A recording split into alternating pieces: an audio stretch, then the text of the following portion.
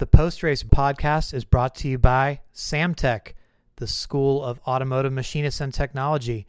Accelerate your career as a high-performance engine builder with classroom instruction and practical hands-on experience in the lab, on the dyno, and at the track. Samtech graduates work for performance race shops, parts manufacturers, professional race teams, and some start their own engine building shops or parts manufacturer companies. Samtech graduates are hired by the best in the performance racing industry, whether that's on championship teams in NASCAR, NHRA, or IndyCar. For more information to start your education at full speed, go to samtech.edu today.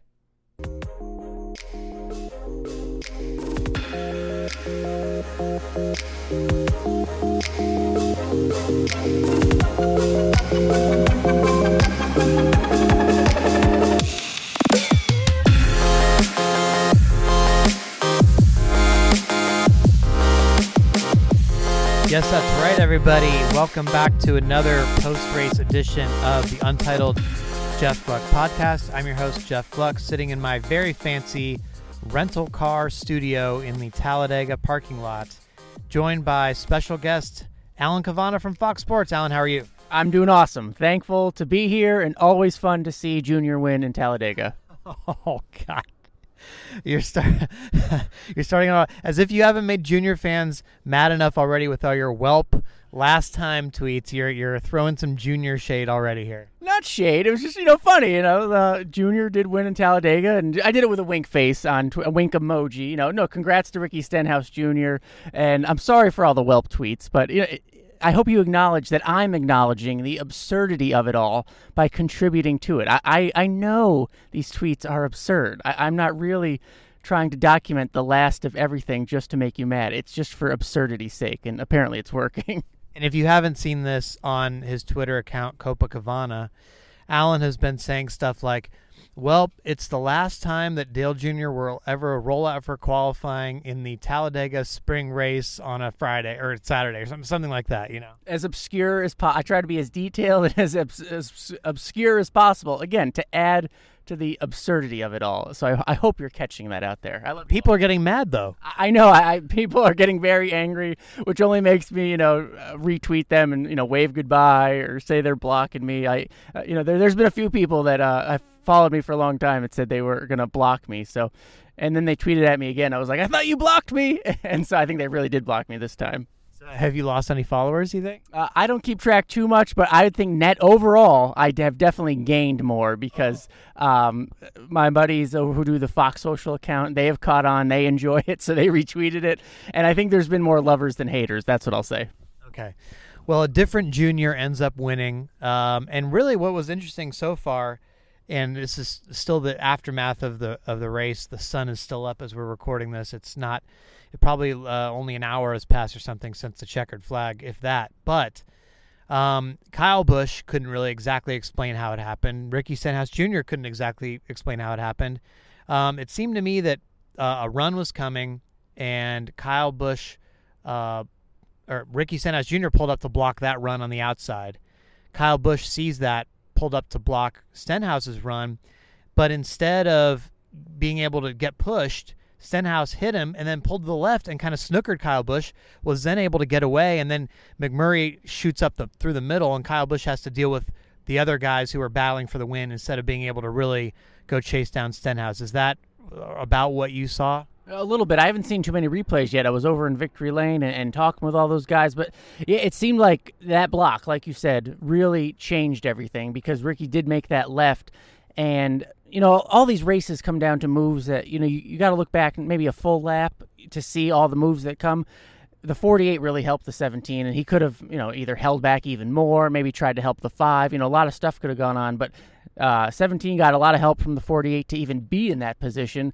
And then whatever that run, I heard Kyle Busch, trying to explain it. You would think getting hit from behind would, eject him forward, and it really didn't. So what can you do if you're Kyle Busch? I don't know if he lost that race. Did he do anything to lose that race? I don't know. It just seemed to be Stenhouse's day. Yeah, Kyle didn't seem too mad afterwards. It didn't seem like he was really second-guessing himself that much. It was more like a what can you do kind of thing. So I think you're probably right in that respect where he was sort of like, he did everything he could, you know what I mean? I just want to say we've heard a lot of good cheers in this sport over the years. There's nothing more louder than a Dale Jr. win, say, at a plate track or when he takes the lead. Second best to that, not best, but second only to that, I think was when Kyle Busch lost the lead and that it was clear that he wasn't going to win. That's the second loudest I've probably ever heard a track. So I know there are a lot of Kyle haters out there, unfortunately for the Kyle Busch fans, but I'm just calling it like I see it. The second loudest I've ever heard the crowd cheer was when he lost that race, unfortunately. Well, I mean, I was listening in pre-race introductions, and for sure the two loudest booed drivers were Logano and Kyle Busch, more than Keselowski. So, yes, no love for Kyle Busch here at Talladega, and it's always something when you can hear the cheers of the crowd over the noise of the engines, you know? Oh, absolutely. That's what's great about Talladega. I tell people there's no more NASCAR spot than Talladega, especially when Junior's out there in the lead, and that'll certainly be missed next time. But maybe we've all been talking about. I think even Nate Ryan brought it up, our friend, that a lot of people left Ricky Stenhouse Jr. off the list of the up-and-comers or who could be next. I mean, Ricky's got that Southern twang. He's got the cowboy hat. He's got the whole rodeo deal. He's got the dirt background, the real racer mentality that everyone seems to love. Put him on that list. And, Ricky clapped back on Twitter and said, you're damn right or something, whatever he said, that he acknowledged that a lot of people weren't acknowledging him. I think he's got that appeal to the masses, or at least he could.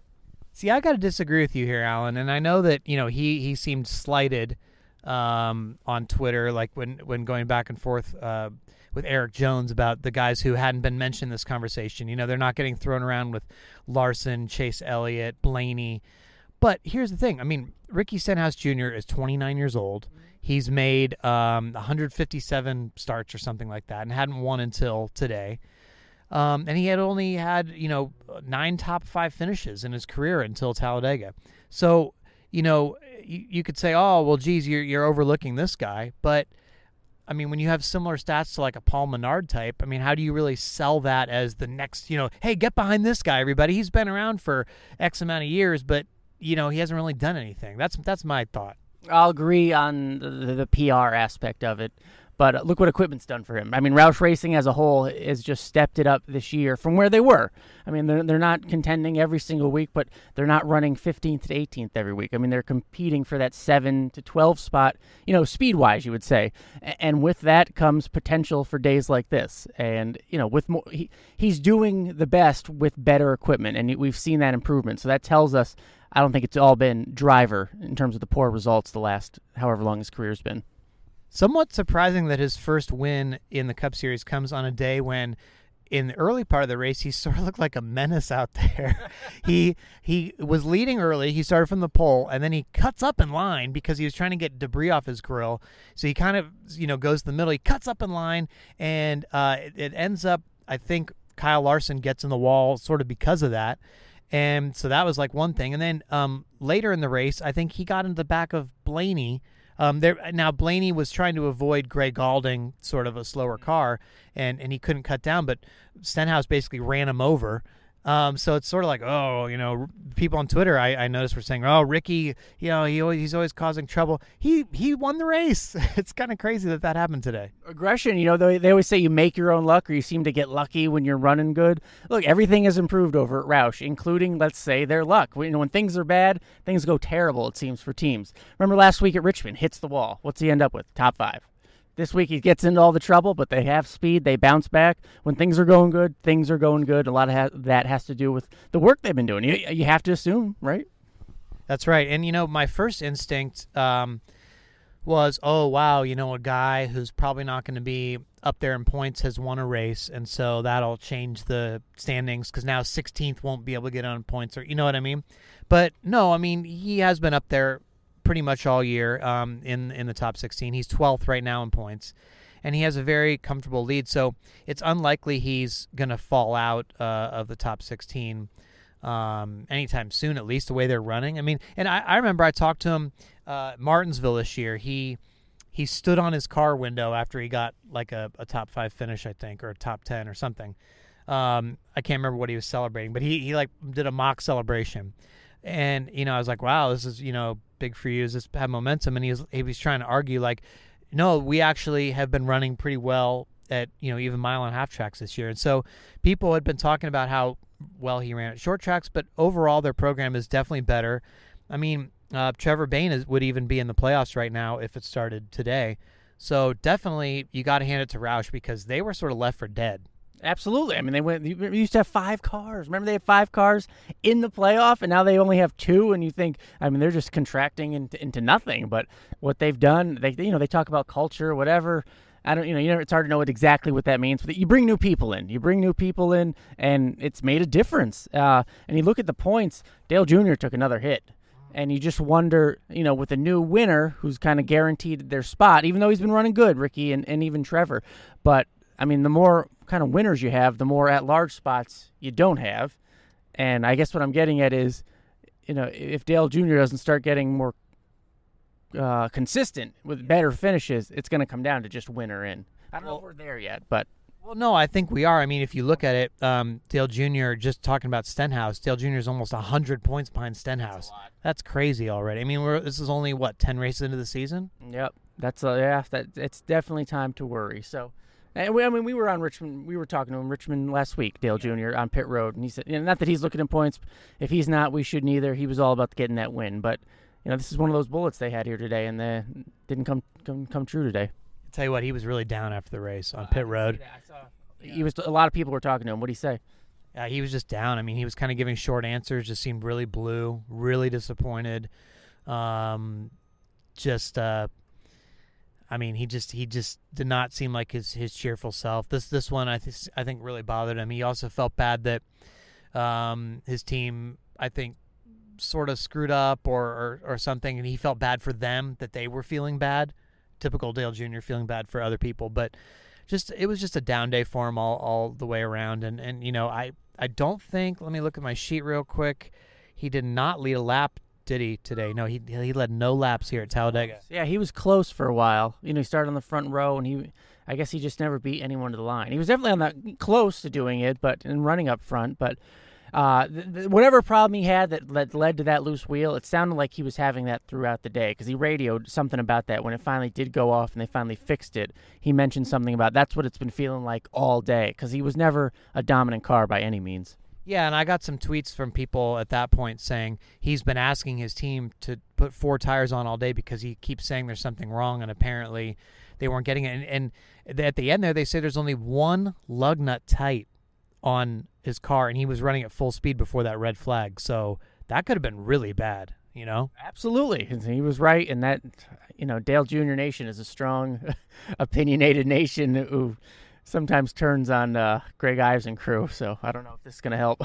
Well, I mean, too, and I don't know if it was a mistake or a mechanical thing or what it was, but you have to realize that this guy has a history of concussions, and you don't want to send him out there unless you've got to make sure everything is really buttoned up tight with wheels and tires and things like that, There's no way they knew that was going to happen. I mean, maybe it's just that communication, the inference. They should have, I don't know, 20/20 hindsight. Could they have read in more to, hey, let's get 4 tires? Maybe he could have described it as, look, this is not a suggestion. This is a must do. That's 20/20 hindsight. There's no way they would have sent him out there thinking, just in case. You never, you know what I mean? Let's before we wrap up on the Ricky Stenhouse Jr. part of this, what stat from this weekend surprised you the most about him, or accomplishment, I guess? Number 1. He wins from the pole. Number 2, he is now in the Clash. Number 3, he's now in the All-Star race. Or number 4, he's now in the playoffs. Which one of those is like, wow? The playoff. He's never been in there, and it changes your season. I know they have stage points now, but you're still guaranteed a spot even if you never have another stage win again. You're still in it. You're guaranteed one of the 16. That still means a lot. So who knows? I mean, look. Again, they're not running 1st to 5th speed. 7th to 12th, 13th speed is safe, but you never know what gains they can make. You never know. That's what impresses me the most. Yeah, and you can do something with just any playoff berth. I mean, if you can do something with top 15 speed, you can make it a couple rounds for sure, and then you never know. Talladega is later in the chase. He could come to Talladega. I mean, they did have a fast speedway car all weekend. It wasn't a total fluke type thing. I mean, they had a fast car, and he he was able to accomplish something. Even Kyle Busch said about that move, pretty impressive. So, and we need more speed to kind of catch the Roush guys. And obviously, if you have a pole, you have a fast car. So, it's wow. You gotta really look at them all of a sudden. Let's talk about Jamie McMurray's move there at the end. Came up through the middle. Wow, that surprised you? Yeah, of course. I mean, we know he has skill. I don't know exactly I don't know if you heard him, if you mentioned it, where that came from, if that is a result of, visually of the other two cars slowing down and him having some sort of run. But look, we've seen Jamie McMurray do this before. So I wasn't that surprised that he was able to do it. But again, I don't think, did he lead any laps today? No. He did not. Yeah, and then all of a sudden he was right there. So we've come to expect that. We know his skill, but I mean, it was awesome to see how these cars can manipulate and move the air and all that stuff and just do things like that if they haven't done it all day. Eric Almirola gets a 4th place finish after winning the Xfinity race. Another Ford. I mean, look, Ford's, they're back, man. That's crazy. Maybe. Casey Kane gets a much-needed top 5. Where's he in points now? Let's see. Casey is 18th in points. So, right there. What is he? 223. 9 points behind Trevor Bayne. And 6. Wow, he's in contention all of a sudden. Yeah, surprisingly. We just haven't mentioned him a lot. Right. And so he's been consistently, I guess, 15th to 21st is what that tells you when you look at it. He needs more stage points. I don't know if he got any today, but coming in, I think he only had 1. Yes, and he did pick eight stage points up today in the last stage. Kurt Busch, the Daytona 500 winner, ends up 6th, always a threat on plate tracks. Brad Keselowski gets a 7th place finish after he was in the big one. Yeah. And then he started way back, and he beat Jimmy Johnson. Jimmy Johnson was the one right there you thought was going to win, and then somehow, I was surprised when I looked at the scoring pylon after the race and saw Jimmy Johnson so far down. I don't know how that happened. I don't know how either, because he was right there, second, making a push. He was one responsible in some ways for getting Stenhouse to a big push, I think, early on that restart. Then Menard finishes 9th. David Reagan, who has won at Talladega before, finishes top 10. Yep, another Ford. He had great. We interviewed him for Fox and Race Hub after the race. A lot of good things to say just about Ricky and Jack Roush, obviously, who he used to race with. And that was a cool part, being in victory lane and talking to some of those guys that have been with Roush. One guy said his last win was 2005 with Dale Jarrett. Wow. And 12 years later, I know that wasn't a Roush win, but still, I mean, that's how long some of these guys have been waiting, and that's pretty cool. And Roush hadn't been to victory lane since 2014 with Carl Edwards at Sonoma, I believe. Yeah, it's like another RCR sort of deal where they've been waiting ever since the big change happened, Harvick, and then waiting on this win. And they got Newman this year. Great point. Both this year, those streaks were snapped. Yeah, true. RCR. The thing about RCR and Roush Fenway in the playoff right now. Joe Gibbs not necessarily in the playoff right now. Yeah, they have 2 more. Those teams have combined for 2 more wins than Joe Gibbs Racing has this year. What? Would not have expected that coming into 2017. That is so weird. Before we move on too much more, let's talk about the big one that we did get to see. Now, AJ Allmendinger says, no, hey, I had a run. Chase Elliott was moving down. He left the door open, and then he changed his mind, and that's how that happened. Is that how you saw it? I'd have to see more replays. That is not how I really interpret it. I mean, there was just screenshots of him, getting in the left side of Chase's bumper. I just thought it was one of those deals where AJ had too much steam, coming down the backstretch.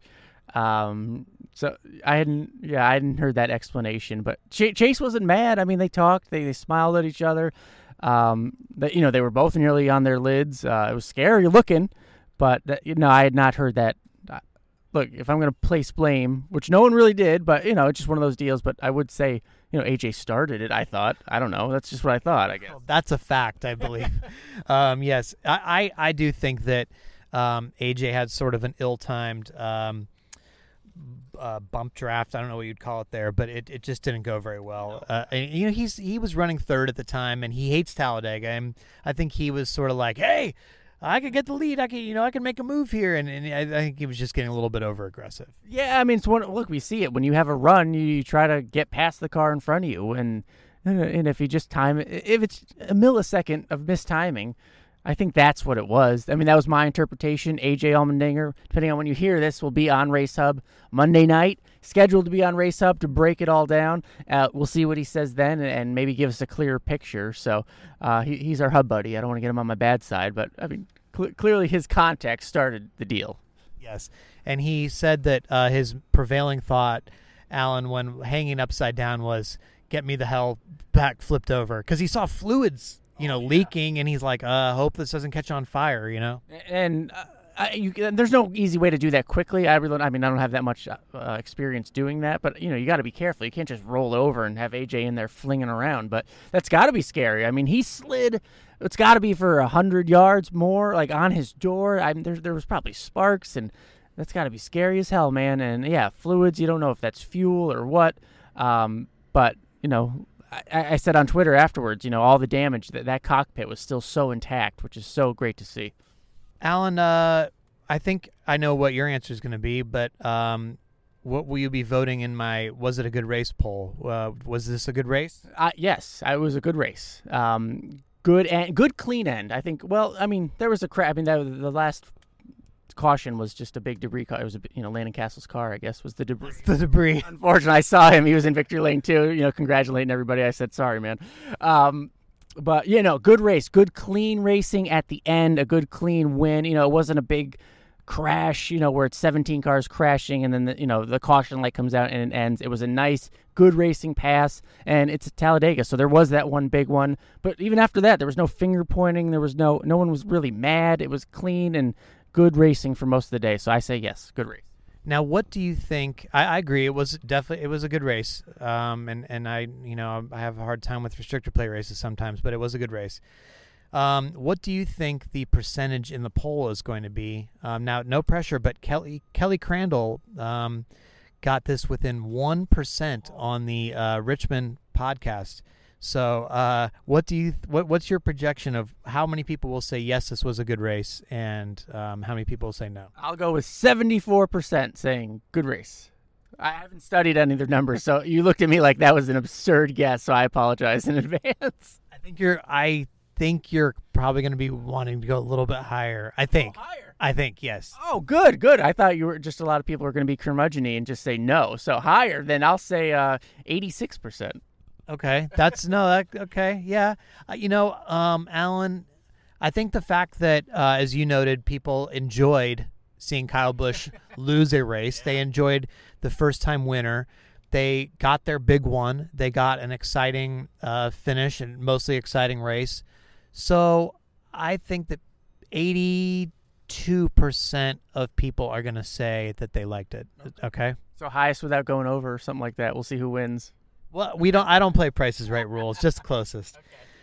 Okay, what do you got? Non-racing, Jeff Gluck deserves public props. I got married 6 weeks ago, and the only reason I ate that night is because Mr. Gluck, the man to my left in his rental car, was nice enough to gather a plate for me and almost force me to sit down and eat, because it was the only time I sat down and certainly the only time I ate that night. So public props to Jeff Gluck, because I would not have eaten at my wedding without you.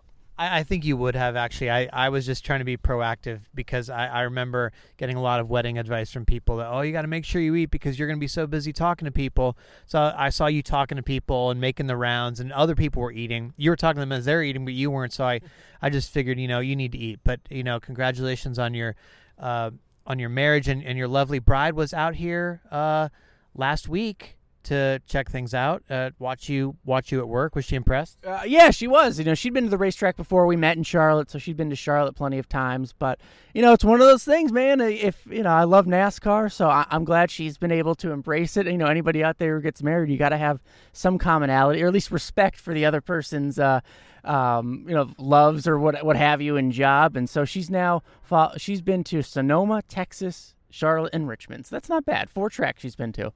Alan, we're going to need a hashtag for this episode. It's over. Welp. Welp, it's over. We can do something with Welp because of since you're on. How about this? Hashtag Welp Junior JR. You don't need to spell out the whole junior. 1. Welp. Hashtag Welp Junior 1. WON. Welp, yes. JRWON. Oh, man, people are going to be really angry. Yes. People are going to see that Twitter hashtag. They're going to tag your name in it, Copa Cavanna. Oh, man, you're going to get so many tweets. Well, Junior won. Ricky Stenhouse Jr., congratulations. Again, Junior Nation, we're just having some fun here. Even Dale Jr. doesn't even hate it that much.